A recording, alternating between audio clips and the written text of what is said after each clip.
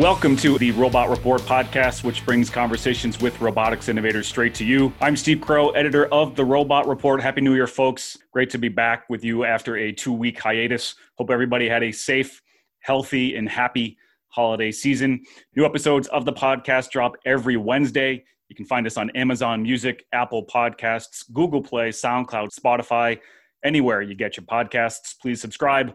Leave us a rating, give us a review. Quick programming note before we get going here. My co-host Eugene Demetri has unfortunately decided to leave the company to pursue another opportunity. Certainly wish Gino the best of luck in his next endeavor. So we might sound a little bit different going forward here, but we'll still be bringing you weekly conversations with leading roboticists, innovative robotics companies, and other key members of the robotics community. And we have 2 great conversations lined up for you guys today. Later on, you'll hear from Josh Fox. He's an applications engineer at Festo USA. He was part of the winning team at the recent MassRobotics-GM Gripper Challenge. The basis of the challenge was to develop a proof of concept universal end effector that could grasp a variety of sheet metal parts that weighed up to 25 pounds. It was for precise robotic assembly. So I talked to Josh about what GM was looking for, the problem that they couldn't find on the open market, how Festo and its partner came up with the winning solution, and what's next for the universal end effector. But up first, my conversation with Matanya Horowitz. He's the founder and CEO of AMP Robotics. AMP Robotics is a Louisville, Colorado-based company using AI and robotics to improve the economics and deficiencies of the recycling industry. AMP kicked off the week and the new year by closing a $55 million Series B round. Matanya is here to give us the lowdown on robots for the recycling industry, some of the technical and regulatory and international relation challenges involved with their systems, how their system has evolved over time, and how they've really come across some data-centric applications that have created a new line of revenue for AMP Robotics. So here's my conversation with Matanya Horowitz. Enjoy. Happy New Year, sir. Thanks for being here. How are you? I am great. Thanks so much for having me and the company, Steve. It is a great start to the new year. Yeah, no, absolutely. Congratulations. And we'll get into that, the funding and how that will help AMP going forward. But let's start with a quick overview of the company from your perspective. Tell the folks listening what AMP Robotics is all about. Yeah, well, what we're doing here at AMP is using artificial intelligence and robotics to solve some of the primary challenges of the recycling industry. It ends up the industry has really not had the ability to identify all of the different pieces of material that it's trying to sort out, whether it's cereal boxes, pieces of paper, aluminum cans. And what artificial intelligence has done, and deep learning specifically has done, is it allows us to create a vision system that can identify all this different material. And with that capability, you can then solve some of these core challenges that have been in the industry since its beginning. Due to the disparity and heterogeneity of the material, a lot of the sorting in recycling facilities has really been limited to manual sorting. And so our primary product up to this point has been a robotic system that can be installed with practically no retrofit into existing recycling facilities. And we can automate that sorting process. But as we see it, that's actually just the beginning. There are a number of other pain points that we'll then be solving with artificial intelligence and our vision system, and this funding from our Series B lets us go off after a lot of that. And so we're really excited. But it's AI at its core to solve problems in recycling. And we'll make sure to include some videos of the system up and running and working in a facility along with the podcast here. But what can you tell us about how you have trained the vision system? I mean, it's quite incredible to see, it's quite accurate. Was it 80 items per minute it can pick? I'm curious how you initially train the system. I know there's technology as the systems are in use up in real world facilities that it's constantly learning, it's constantly training itself and improving as it continues to pick items. But how did you initially train it? I mean, did you literally amass a huge pile of waste and recyclables? I mean, was there simulation involved? How did you initially do the training? Yeah, well, I remember our very first data set, which was, so at the very beginning, we started with a focus on what's called construction and demolition material, which is basically, bulldozed buildings. And so I went to Home Depot and I bought a bunch of 2x4s, a bunch of bricks, and a sledgehammer, and I busted them all up in my garage, put them on a table.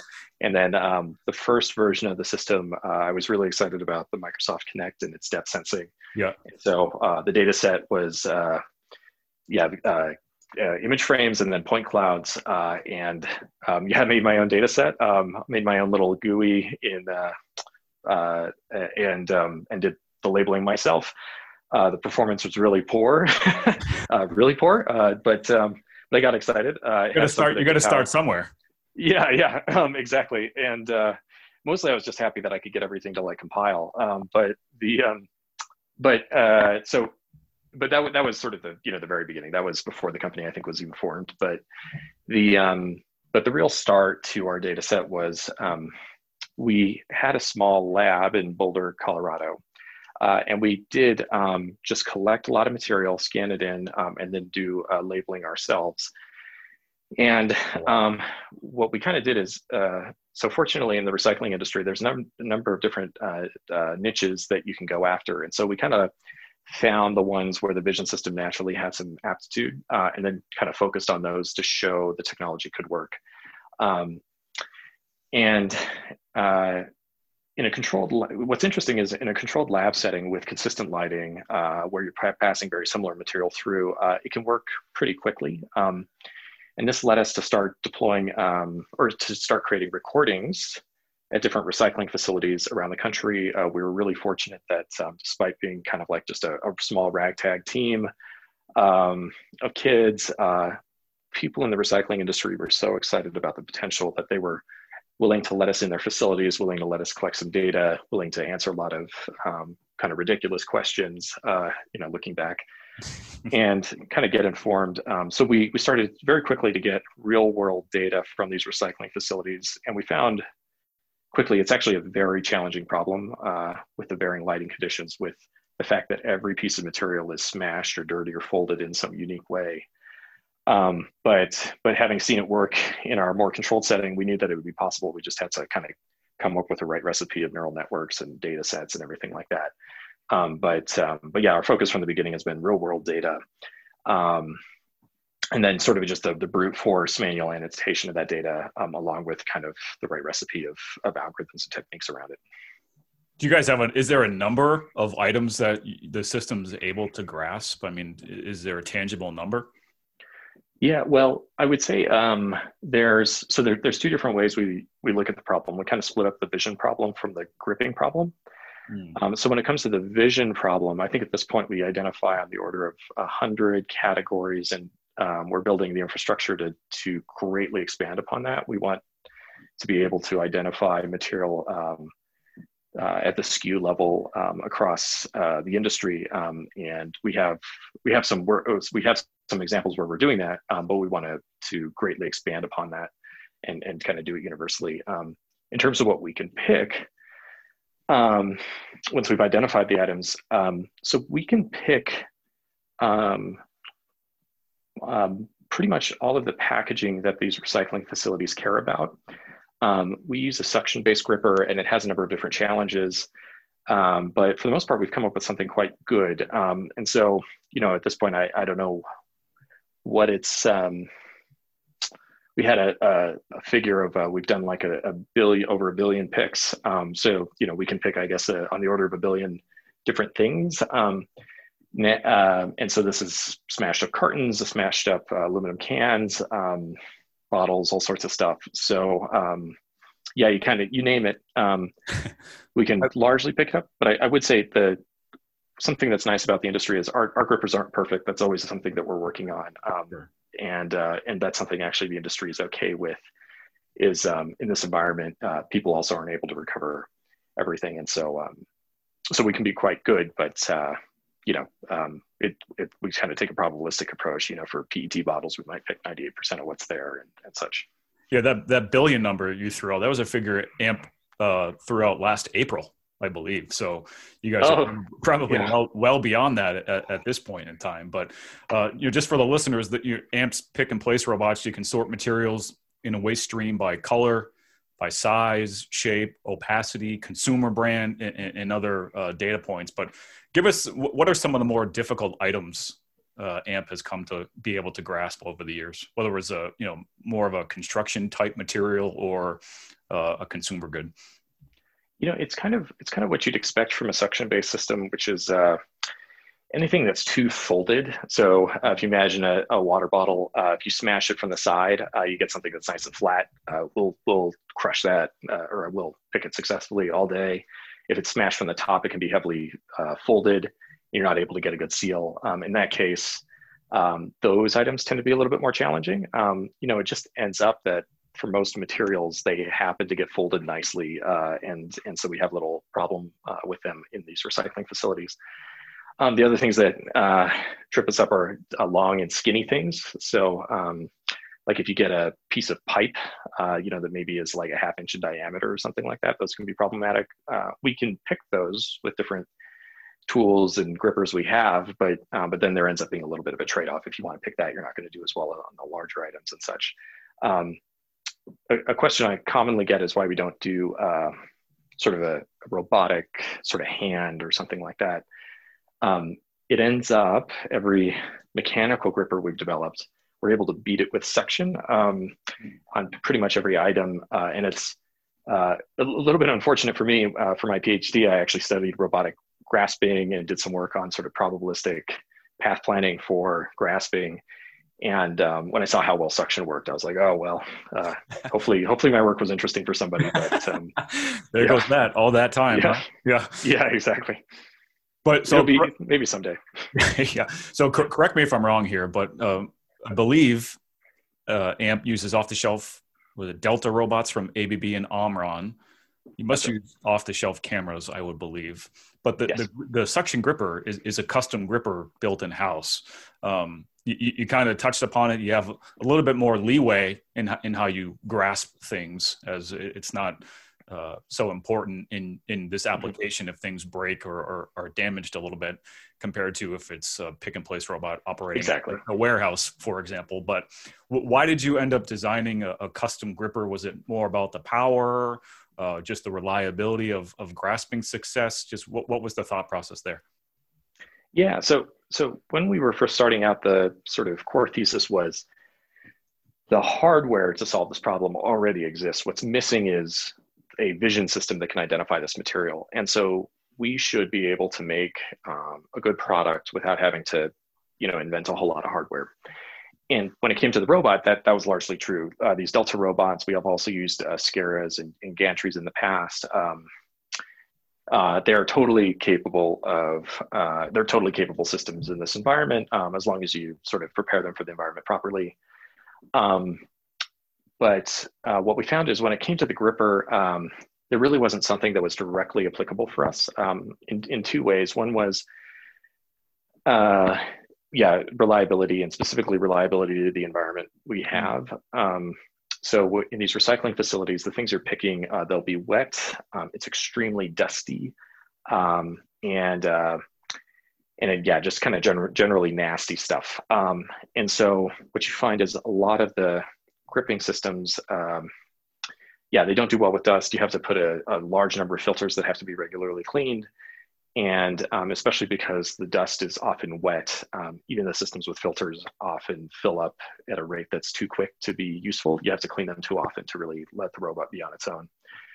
So we saw that we needed to make something that was more resistant to dust. And then secondarily, when it came to the actual end effector itself, the thing that'll be making contact with the material, we needed a couple of things. We needed a lot of flow to help deal with, a lot of airflow to deal with sort of the folds in the material and things like that. And we also needed a system that would be kind of willing to take a beating. Like you said, one of the advantages we have in our application is that nobody cares if you damage the material. It comes in damaged. It's been smashed by a collection truck.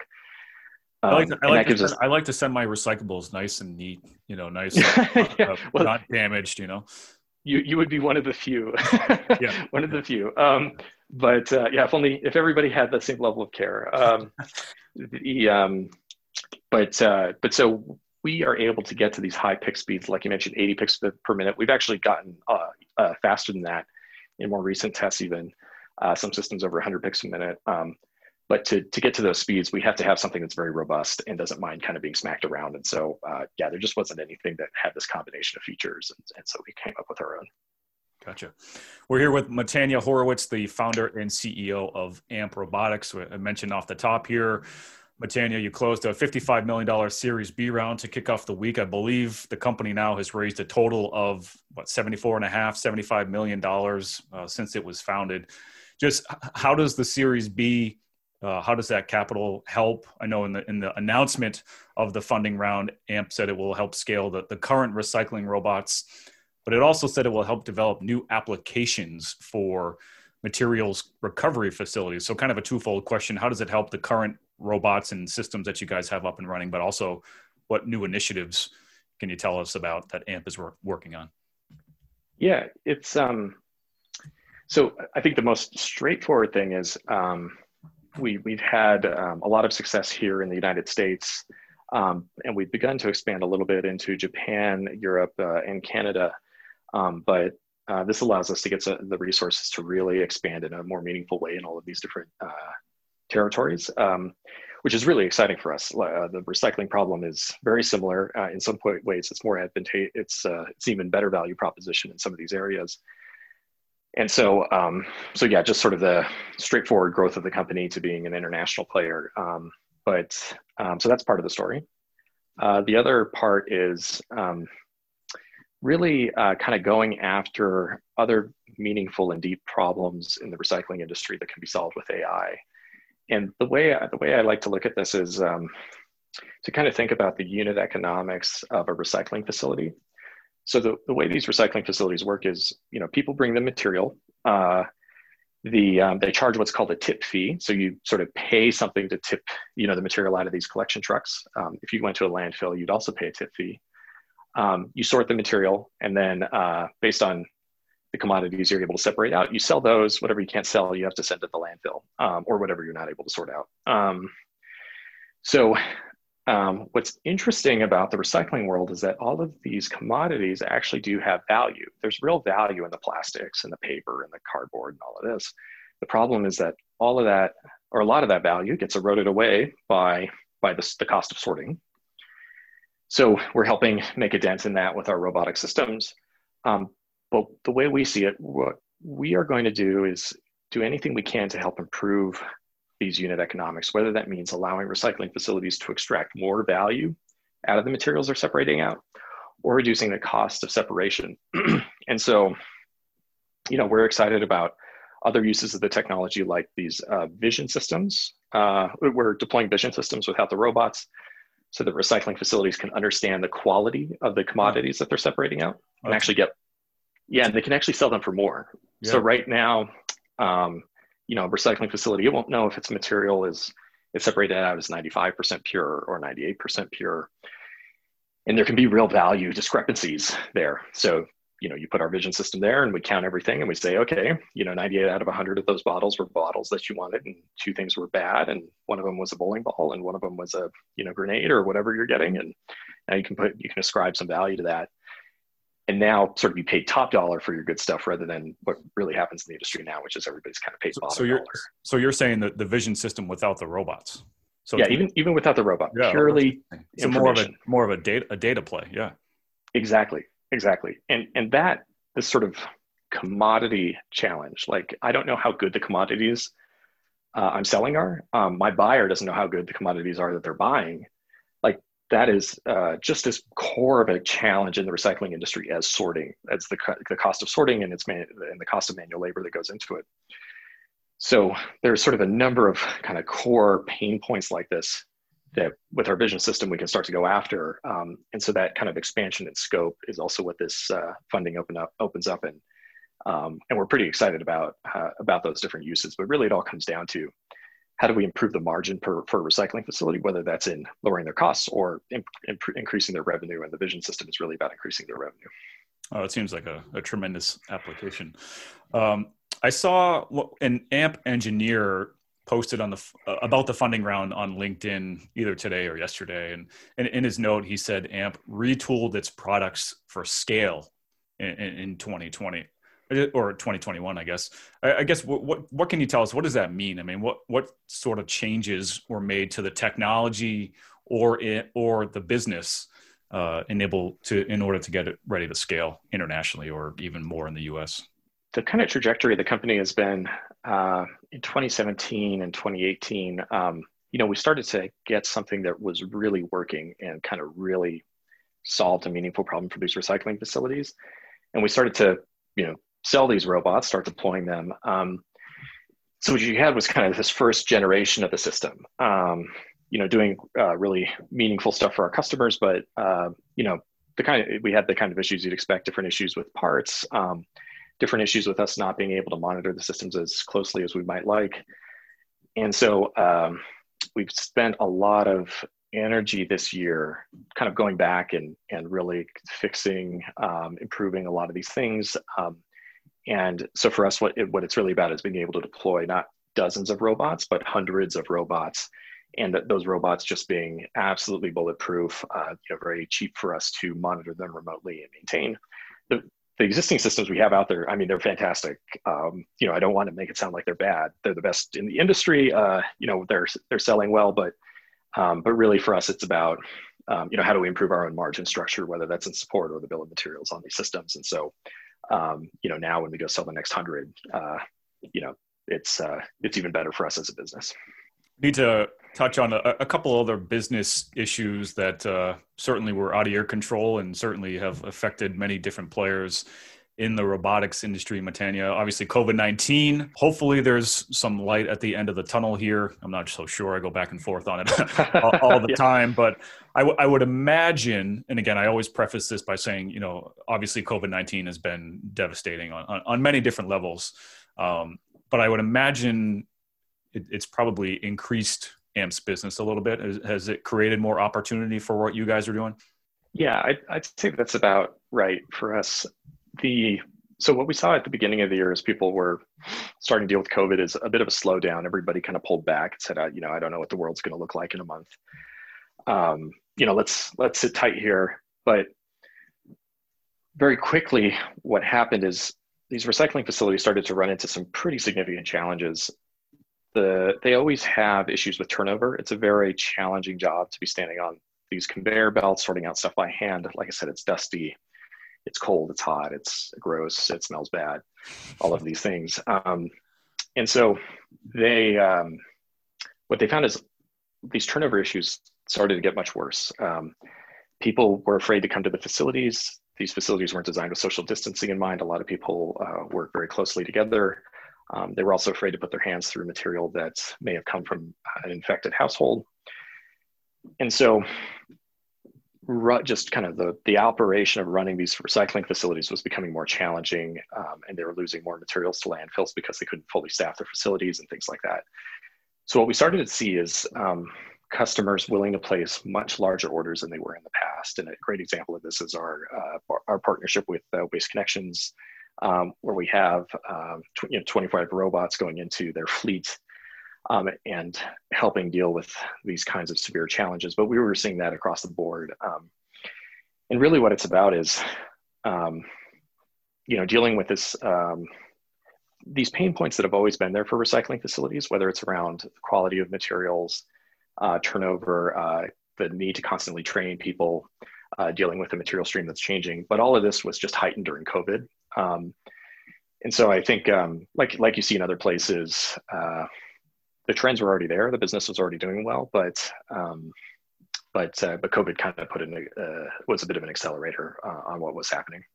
Yeah, you mentioned the deployment with Waste Connections. In 2019, AMP deployed, 14 robots at single stream recyclers in Florida. So starting to get some of those bigger orders. So congrats on that. Another ongoing issue for the recycling industry are international relations and changing restrictions and standards across the world. In the summer of 2018, China restricted imports of plastic waste, which forced the U.S. to look for alternatives. the Philippines and Canada. They've also had a diplomatic spat over mixed trash that Canada had shipped to Asia several years ago. How have these international disputes changed things for the recycling industry and also for you guys? And how do you continually navigate these waters? There's a couple different angles to it.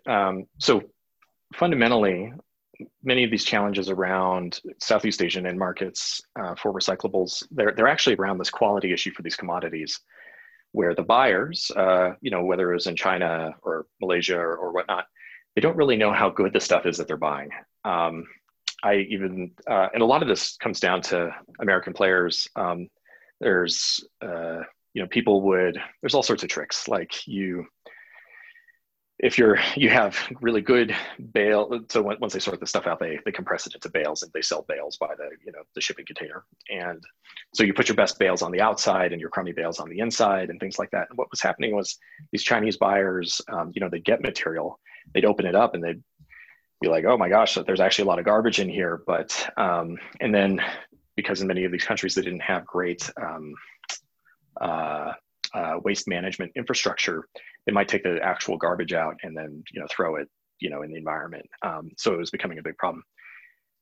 I wish we had been just a couple years earlier, because with our vision system, if we can say right when the stuff is created, hey, this bale really is 98% pure, or this one's 99% pure, and so you can have the assurance that what you're getting really is valuable commodities, there's no garbage mixed in, then this sort of breakdown, you can prevent it from the beginning.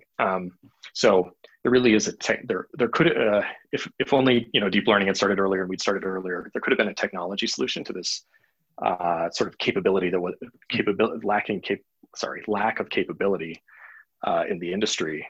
But regardless, the effect it's had is that there became a glut of material, of low quality material, where a lot of these recycling facilities that used to be able to sell it couldn't anymore. And so the markets that remained really only remained for material that was very high quality.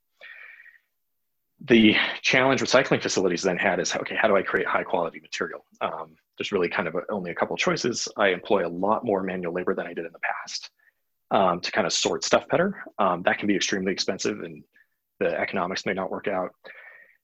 Some facilities could go through a large retrofit, kind of retool their operations, make them more modern using the existing equipment. And that could be quite expensive, but then you might be able to create stuff that's good enough to sell. We present a third way, which is, hey, we can actually utilize most of your existing infrastructure, and we'll more or less just bolt robots on top of it and give you an opportunity to improve quality without sort of tearing what you're doing apart. And so that's really what's driven the demand for our robots. So this trend has actually helped support our business. And so, for us, if quality standards continue to rise, we actually think that we're a bit of a hedge for these businesses against that, and help make the industry stronger by producing more pure material. So for us, it's really been, I think, it's helped support the business over the last couple of years.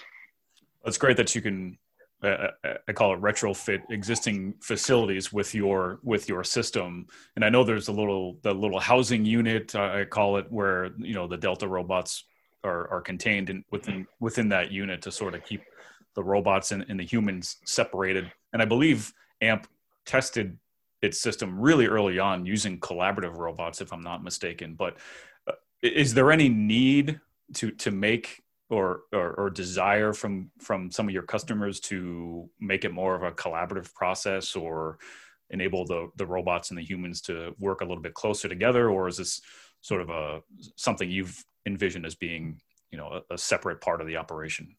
No, I would say there is a good demand for collaborative robots, but it's a little bit indirect. So for what these recycling facilities care about, it's really kind of, what are you spending per pick, like kind of dollars per pick? And then it's also about the real estate that they have available if you're not going to do a large retrofit. So sort of per linear foot of conveyor belt, how much pick capacity do you get?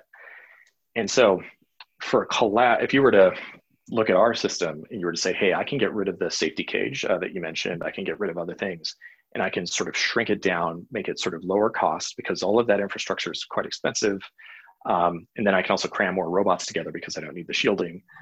That is what the the facilities care about, and would get quite excited about. The challenge we've had is that when we've looked at this in the past is, for a number of fundamental reasons, collaborative robots don't have the same speed. And so when you kind of look at it and you say, okay, I'll make a collaborative robot, maybe it's, I can get 30 picks per minute out of it. That's probably the best you can really do in this environment. What would I call, how much cost savings are there from taking off the safety cage and everything like that? It ends up not being advantageous. So more or less, if you had a faster collaborative robot, it would be a no-brainer from our perspective. But we have the limitations on speed that you kind of need for that collaborativeness, prevents it right now. The other thing too is the belt speeds in many of these facilities are quite fast. So if you don't want them to change the belt speeds, you need a collaborative robot that can pick on belts that are, you're usually starting at about 150 feet a minute, which is, kind of regular conveyor belt speed, but go all the way up to about 400 feet a minute, which is pretty fast. And a lot of collaborative robots that, they're really optimized for fairly slow belts. At least that's been my experience. Gotcha. I was joking before, obviously, about how great of a recycler I am and how neat I am. I could really use a consumer version of your product because my recycling operation is a mess. I go to the local transfer station, maybe once every couple of weeks, and I just spend an inordinate amount of time trying to, sort the plastics from the cardboard, from the paper, and all that kind of stuff. So when's the consumer version coming for me? It's not probably something that we'll focus on too much, unfortunately. But I have seen some smart trash cans that kind of do the job.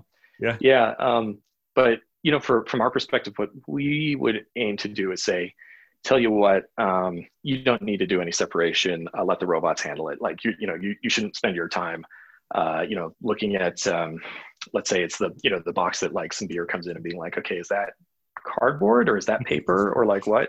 Let the robots figure it out. So what we want to do is expand the scope of the technology so a recycling facility can handle more, and that stuff can be more and more messed up.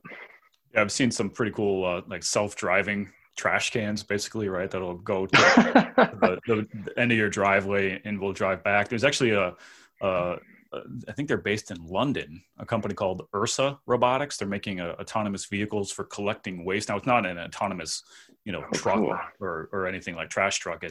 They're taking trash bins and trying to turn those into autonomous vehicles that when they get full enough, they'll drive to the local waste facility rather than having a truck try to drive around the entire time. How interesting. It kind of looks like the Neuro system. Yeah. But it's for collecting waste, which was pretty cool. So there's a lot happening around robotics and waste and recycling. So, just sort of to wrap things up, Matanya, what's next? I mean, more robots, more data-centric applications, getting to 2 billion items picked. I mean, just give us quickly what's next for AMP Robotics.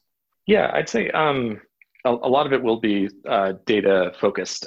So one of the things that we're able to do is, like I mentioned, identify material with sort of an arbitrary level of selectivity. So, if you want to identify material at the brand level or by form factor or whatnot, now these recycling facilities can do that. And that information has a lot of power for different regulatory groups, but also for brands who are concerned with how their packaging is being managed at the end of life. And so, being able to provide this information and make it really easy for those brands to sort of make decisions and get involved, we think that that's going to have a large influence on the recycling industry. Right now, capturing this information it's extremely expensive and really doesn't scale. So yeah, a lot more on information, a lot more on how that information influences how recycling facilities operate.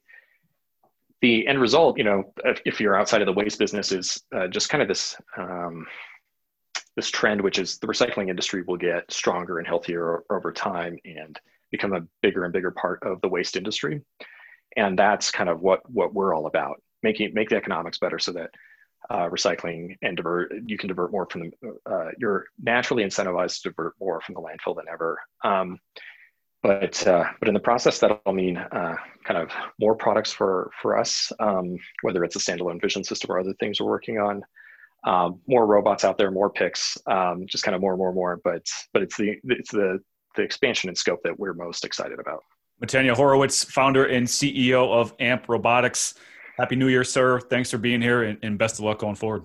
Likewise. Thank you so much, Steve. I Before we really get to our appreciate the next interview, questions. just a reminder on how to stay updated on all the latest robotics news. We have you covered with our network of websites. Check us out at the Robot Report, Robotics Business Review, and Collaborative Robotics Trends. If you haven't already done so, we encourage you to check us out, sign up for our newsletters, and follow us on social media.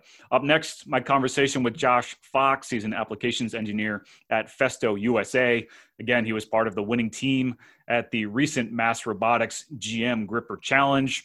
The idea for the challenge was to develop a proof of concept universal end effector that could grasp a variety of sheet metal parts that weighed up to 25 pounds.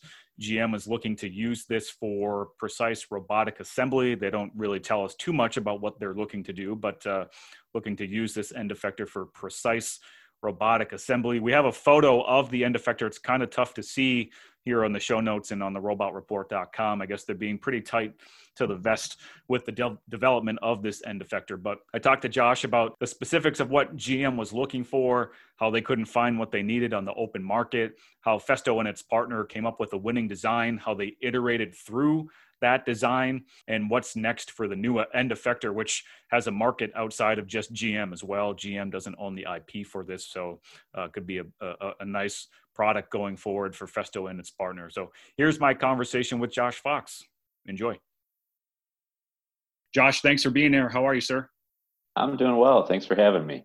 Yeah, absolutely. Happy New Year to you. The basis of this challenge, from my understanding, was to develop a proof of concept universal end effector that was capable of grasping a variety of sheet metal parts, I guess up to 25 pounds. GM's looking to use the solution in precise robotic assembly. But Josh, from your perspective, just tell us, what was GM looking for here? It sounds like they weren't satisfied with any of the end effectors on the market as far as their performance capabilities in grasping and precisely aligning sheet metal components. Yeah, we definitely saw this as an opportunity to get a little creative and go outside the usual box of your one end effector for maybe a couple pieces. We saw it as an opportunity to really kind of flex our ability to create something that, like you said, would work with a whole bunch of different parts. So I think at the moment we tested it on 5 or 6 different parts that GM sent to us. The original outline was holding about 12 parts. And yeah, really it was based around getting more flexibility out of your end effector. We're not doing any crazy large loads, but for all those little tiny parts, it kind of helps to not have a tooling change every time you need to pick up a different part that weighs a pound. So that was a nice little feature to this tooling, I think. Makes life easier, it sounds like. So we hope to have a picture of the end effector by the time we post the podcast, but just for the listeners, break down the end effector for us, as much as you can. I know there's some things that you might not be able to talk about, but what does it look like? How does it work? Why was it able to perform so well? Yeah, so our end effector, the mag switch and Festo team came up with consists of probably 3 main parts, I would describe it. There is a mag switch, E30 magnetic gripper that does all the holding of the work pieces. So obviously we're working with ferrous material. And that is paired up with a rotary actuator from Festo, which will rotate in a couple different locating pins or remove the locating pin if there's just a flat surface that needs to be grabbed and not a locating feature. So the rotary has the 3 settings on it, where it'll have one size 4-way locator, another size 4-way locator, or no locator pin. And then there's an additional linear actuator that controls a second 2-way locating pin that is what varies to the distance between the locating features. So if we have a part that has a 6 mil locating feature 50 mil away, we can grab that. Say if there's another one with the same size holes, but now those locating features are 75 millimeters away, we can easily adjust that on the fly. Doesn't sound like there was any training required to teach the gripper the parts it's picking. It just uses those pins. Yeah, so we had the sample parts that we were working off of, and they were very similarly shaped. The locating features were basically the same, aside from some variation in size, but it was really the distance apart in features that was where the flexibility comes into play. that and the alternating of pin sizes for the 4-way pin. Obviously with sheet metal parts, but what specifically is GM looking to use this end effector for? What's the application? We did not have any specific applications. We were just kind of given some sample parts and said, "Hey, what can you do for us that would hold all of these with one end effector?" So, what are they working on over there at GM? Yeah, that's they haven't told me that. That's above my pay grade too. So, what was the toughest part? I mean, what was it? I mean, was it just integrating the different pieces of technology to work together, or, from your perspective, what was the toughest part of ensuring the end effector's success? I think a couple of the challenges that our teams had to face was, the first being that we're two separate companies that are collaborating on this, the MassRobotics team and the Festo team. So them being based out of Colorado, myself and our Festo team being based out of Detroit here, we had to go back and forth with that a little bit, which it wasn't a challenge, but it was just something that definitely had to be considered. But I would say the largest challenge for this competition was the rapid turnaround. I know we were requested to enter the competition, and I think it was about 6 weeks later, we had gone from initial concept to a built-up prototype with controls on it. So the rapid turnaround of getting parts designed up, getting the parts manufactured, which we did locally here in Michigan to make sure that we made the deadline, and as well as integrating it all together with the Festo actuators and the programming of it all, it was a bit of a time crunch, but I think we're all very happy with how it turned out despite that.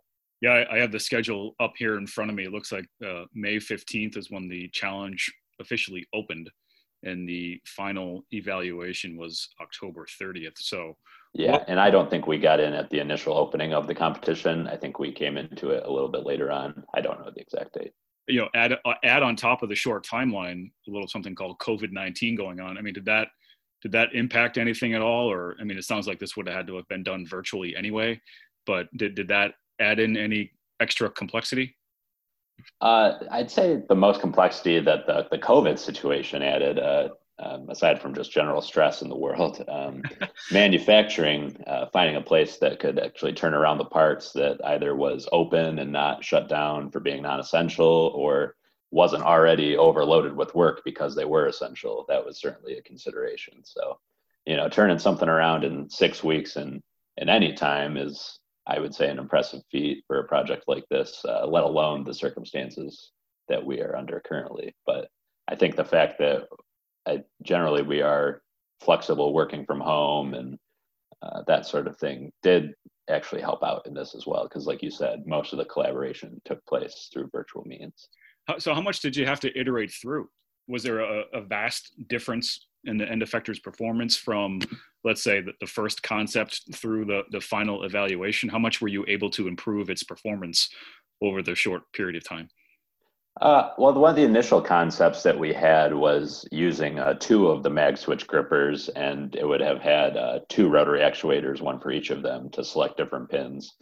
But that obviously would have had a fixed distance between the 2, and that's when we kind of got to thinking, well, if we really just have the one 4-way locating pin with the magnet paired up with it when the rotary actuator, we could toss another 2-way pin onto a linear actuator, which will help us get the flexibility in terms of picking parts with separate dimensions. So I think coming from the initial tooling, while it was semi-flexible, as in that you could select multiple pins to configure it based on your part you're picking, the final concept with the linear actuator, rotary actuator combo definitely has more flexibility to it.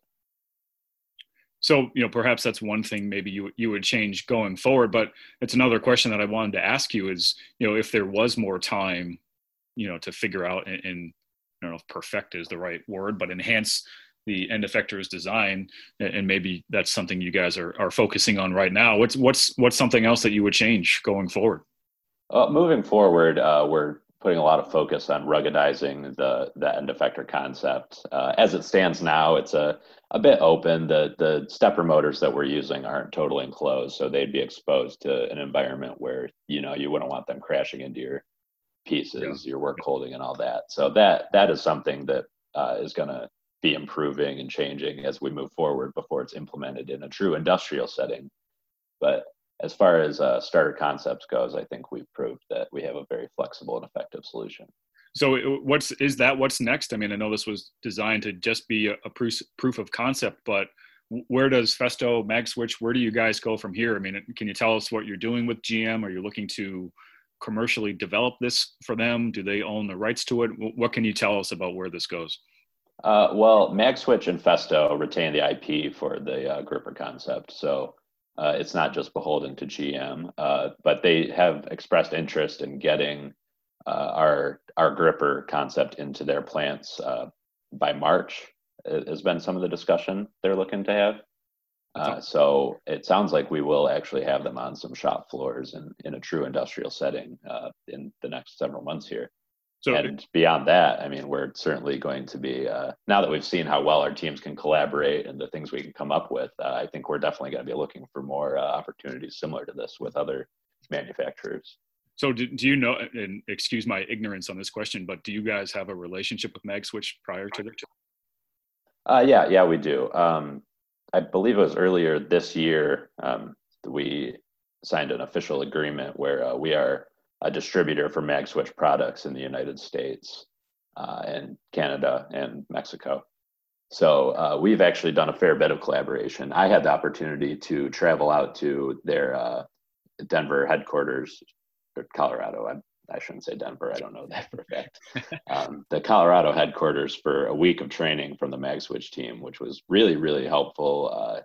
It got me a much better idea of the strength of their product and the capabilities, and as well as kind of prepared myself as an application engineer to go back to our sales team and support them in helping their customers find the right magnetic gripper solution if that's something that they're interested in.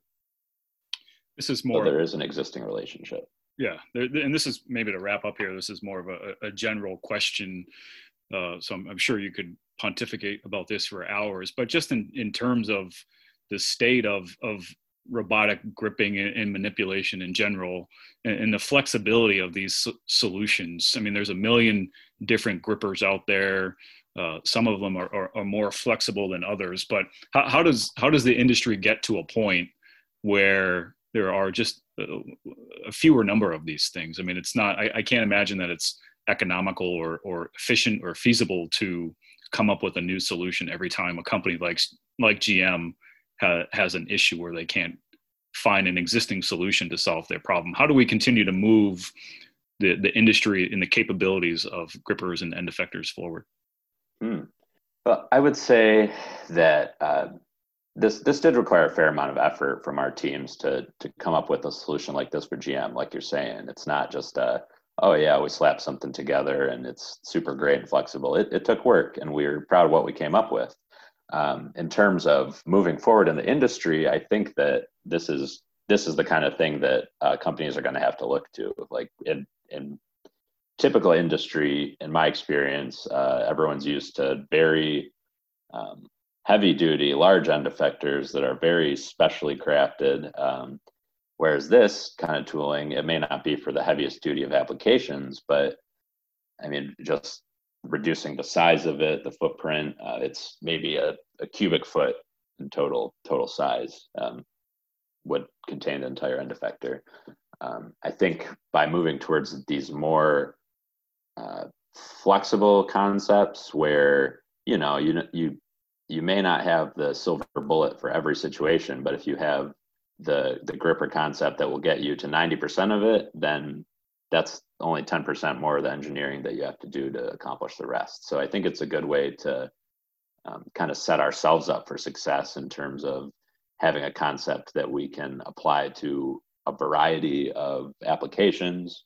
Like, not everybody is going to get the same gripper if they want something along these lines, but that it's a good platform to build off of in terms of at least meeting many of a customer's needs, if not then moving forward to more specialized things.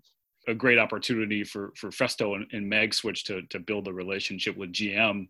Maybe that already existed, but it sounds like you also see opportunities for this product outside of GM as well. There's a market opportunity there.